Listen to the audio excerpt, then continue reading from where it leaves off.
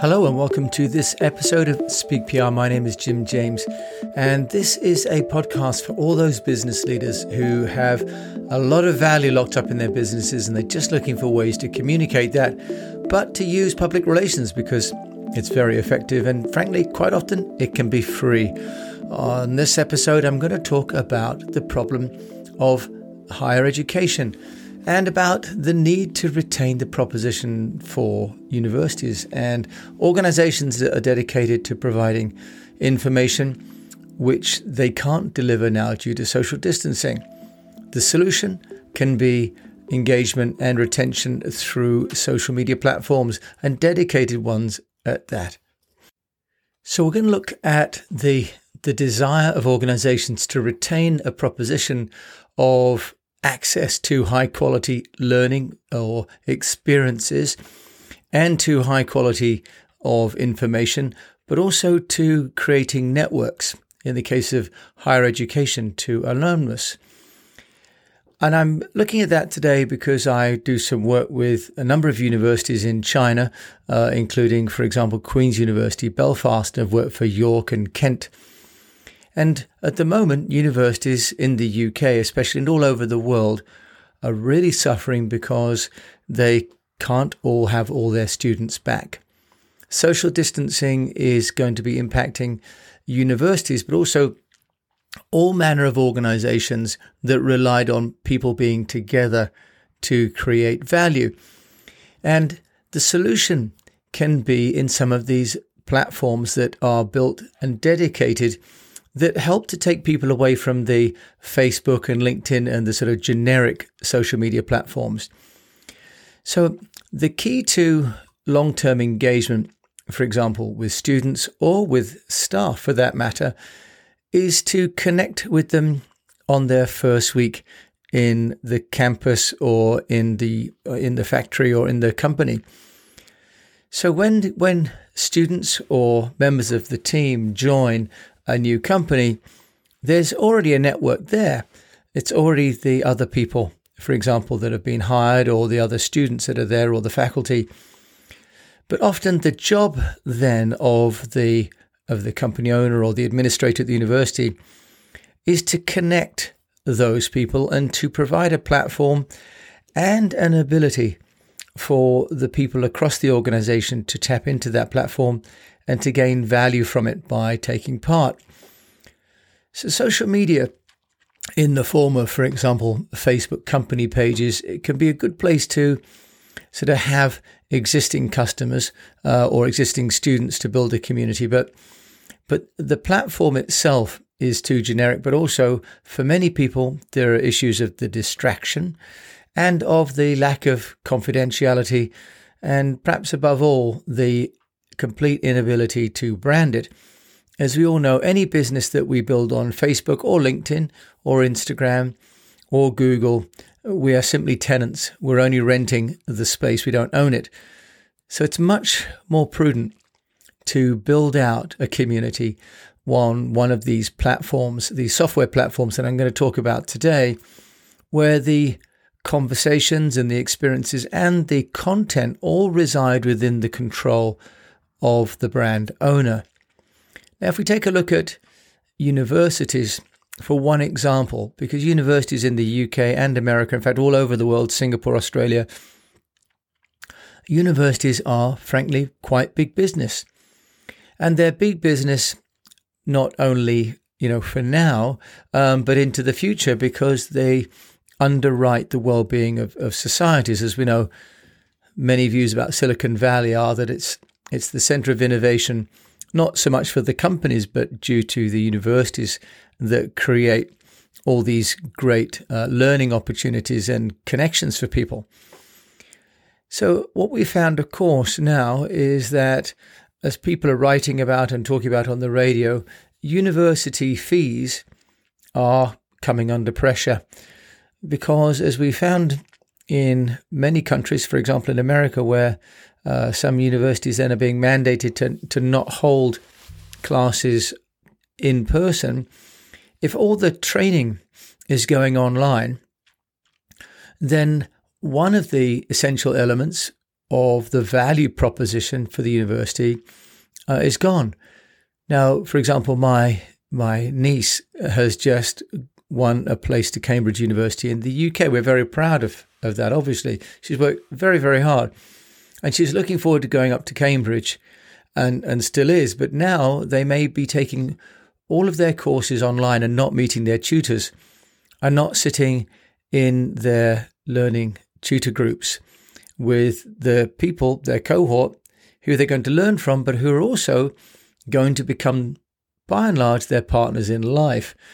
The next 3 to 4 years of studying together will form bonds that those of us who have been to university, we keep in touch with those bonds because those become our social networks, but also quite often our professional networks. So universities now have a challenge, as indeed do, for example, all those secondary education and language institutions, for example. The question will be how to continue to add value when the infrastructure that was the value as much as the content is no longer available. The answer could be a couple of platforms that I've been looking at as a prelude to a conversation I'm going to be having with a former client who is hopefully going to come back and talk to us about helping them market their university. One solution I found is called HiveBrite. Now, HiveBrite, that's HiveBrite, has an alumni management portal. And their proposition is that they can release the potential of the community. It was founded in Paris and in 2015 and has also a New York office now and is funded. And it has a number of features which I thought really make a lot of sense, because what people are looking to do with an alumnus, of course, is to create a distinct entity. We don't want really just to be a general group on, for example, Facebook. If you think about how proud universities are and how proud people like my niece will be when they've finished university at Cambridge, some degree of exclusivity is part of the value of the network and the alumnus. So if we look at, for example, the HiveBrite, it has a number of features. One is the ability to build a full database, to reach out to all the students and to get them connected at the outset and make them all part of the database. Now, whilst people are at university, they're able then to connect with people that have been to the university before and find alumnus not only for the college, but also by course and by location. They're creating connectivity to existing staff and existing students, but also to those students that are looking for work and those alumnus that have got jobs to offer. So they have a jobs board as well. They have a business and projects area so that people that are looking at starting businesses can find fellow entrepreneurs and collaborators, or people looking to start projects can find other people with common interests no matter where they are around the world. It has a full content management system and an RSS feed for third-party content. Also, this stands for really simple syndication. Now, what it also does is, I think, quite interesting. It's allowing the direct marketing from the administrator to members, but it's also allowing alumnus to create their own alumnus groups, which could be by geography or by course, for example. So really they're creating an extension of what would happen in the offline world, but all within the community that is governed and hosted by the university. So instead of this slightly random finding people on Facebook or LinkedIn or Twitter, everybody that has been through the college can be part of the system and remain part of the system throughout their student life. It's offering ticketing so that people can arrange events and take payments. It's allowing people to send invitations, to use the mobile app, for example, and also to have social network integration to promote those events through the broader channels like Facebook and LinkedIn. So the idea of communication as a higher education establishment. The reason I'm interested in this is because public relations for a university has to try and identify how a university can be special. How does it differentiate in a world where everybody is looking at online learning from companies and courses like Coursera and Udemy?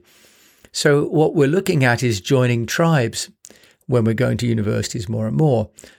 So this idea that a platform like HiveBright can create a community throughout the lifetime of students fulfills part of that brief. They also allow membership programs, which is the other part of it, that universities, especially in America, and I went to Manchester University, and that's now reaching out more aggressively as well, getting alumnus to donate funds. And HiveBright allows people to administer membership and alumnus programs. And apparently, one statistic I found via a group called Blackboard shows that 83% of millennials gave a gift to a university in 2012, up from 75% in 2011. In other words, millennials are a generous group. They're donating back to their alma mater. So companies and platforms like HiveBright are creating not only communities, but revenue streams for the university to engage with people for a lifetime. Now, they're offering some solutions, and their solutions compete, of course, with others. Another service is one called Tribe, and tribe.so, it is, says on its own website that it's a good alternative to BrightHive, but it's not as good at the alumni management as HiveBright, possibly due to some of the custom modules like the student-led modules or the memberships, for example. Tribe says it'll give your brand a social dimension and includes features like gamification so that people that take part are rewarded for their contribution. In terms of pricing, Tribe claims to offer a free plan for 500 members and then has a premium membership plan for $249 for up to 500 members on that. And the HiveBright pricing, which isn't on the website, but I found is about $500 per month for a basic plan. Now, Capterra has both of these side by side and ranks HiveBright at 4.6, and users on Capterra have ranked Tribe at 4.7, which frankly for me is close enough to be just differences of opinion. There are other tools that can be used with different levels of sophistication and integration. If you're looking at creating a product or a community, there are others like Mighty Networks, which I've used. There's another one called Honeycomb.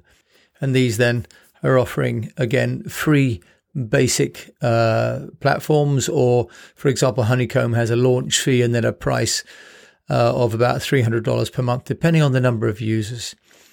So the key point really is that communications now can be really managed within communities or tribes, as Gladwell obviously coined this term of really marketing to tribes. And a university alumnus really is a tribe. It's a group of people who decided to attend a particular institution in the same way that people that joined a particular company. I know that people that have joined IBM, for example, or Microsoft, or some of these big brands, have a real affinity and a real loyalty to that company. So one way to start to ensure that the company has a community is to work with a dedicated platform, which is not a platform for workflow. It's not a Slack or an Asana. It's not a tool for productivity, but it is one for community. So the idea here that public relations would involve 3 audience groups is one that in our Speak PR program I like to talk to. And what we like to think about is the 3 audiences being the internal, the partners, and the external. Obviously, the community is the internal. And The reason it's important to have a platform is because they will have very specific and sometimes private communication needs, but also a key part of a community is to foster communication within the community, not top down, but from person to person. And a platform like HiveBright allows that to happen. Now, in the case of students, for example, as we know, the best ambassador for a university is a former student. So getting existing students to sign up to a platform like HiveBright, for example, or Tribe, at the beginning of their experience is key, because it's hard to catch them once they've left and started looking for work. And from a public relations point of view, if a university is starting to create a platform which enables the community to exist regardless of whether the students are going in and out of the building, regardless of whether they're meeting their cohort directly or not, or seeing, for example, the lecturer in person, the community bonds that can be created through social can also be very powerful. As we know, people are doing that through conventional, mass, generic, white label platforms like Facebook. But they can also now do them through these dedicated community marketing portals as well. So there are a few key learnings that I've seen. And one mistake being made is not identifying the institution's needs. So let's look at that the other way. The first tip is to identify your institution's needs before deciding which platform, because as we've seen, the difference between HiveBright and Tribe, for example, is going to be in some of the modules and the functionality. Now, setting measurements is the second point. How are you going to measure the performance and the activity of this community and individual members within it? The third is to ensure that you understand the value that there is within this community and this network for the people within it. How to take them away from traditional Facebook, LinkedIn, and get them to play a part in this particular closed community. Then to ensure there is still a human touch. Although some of these platforms are using AI, for example, to drive connectivity and amplification of content, it still needs to be, like any community, one that has rules and guidance and facilitation by people. The next, number 5, is that a one-size-fits-all approach to content is not going to work. Different personas, different avatars will have different needs. A first-year student and a final-year student will have different requirements. A new member of staff in one facility will have different requirements to an established member of staff in another facility, for example. And finally, the key is to make sure that the platform is user-friendly. Now, these platforms that I've mentioned today already do everything that you might want them to do and more, quite probably. So building a platform is no longer required.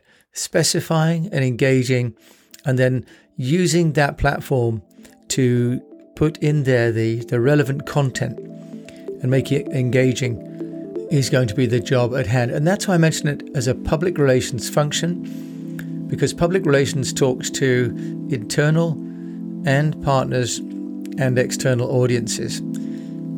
The internal audience really can be seen as a community. It has a certain kind of message that it needs. That message needs to be dynamic, and it needs to then be aligned with what the external audience are hearing, because the best possible ambassadors for your university or your business will be your current community and the people within that community. So I hope that this podcast gives you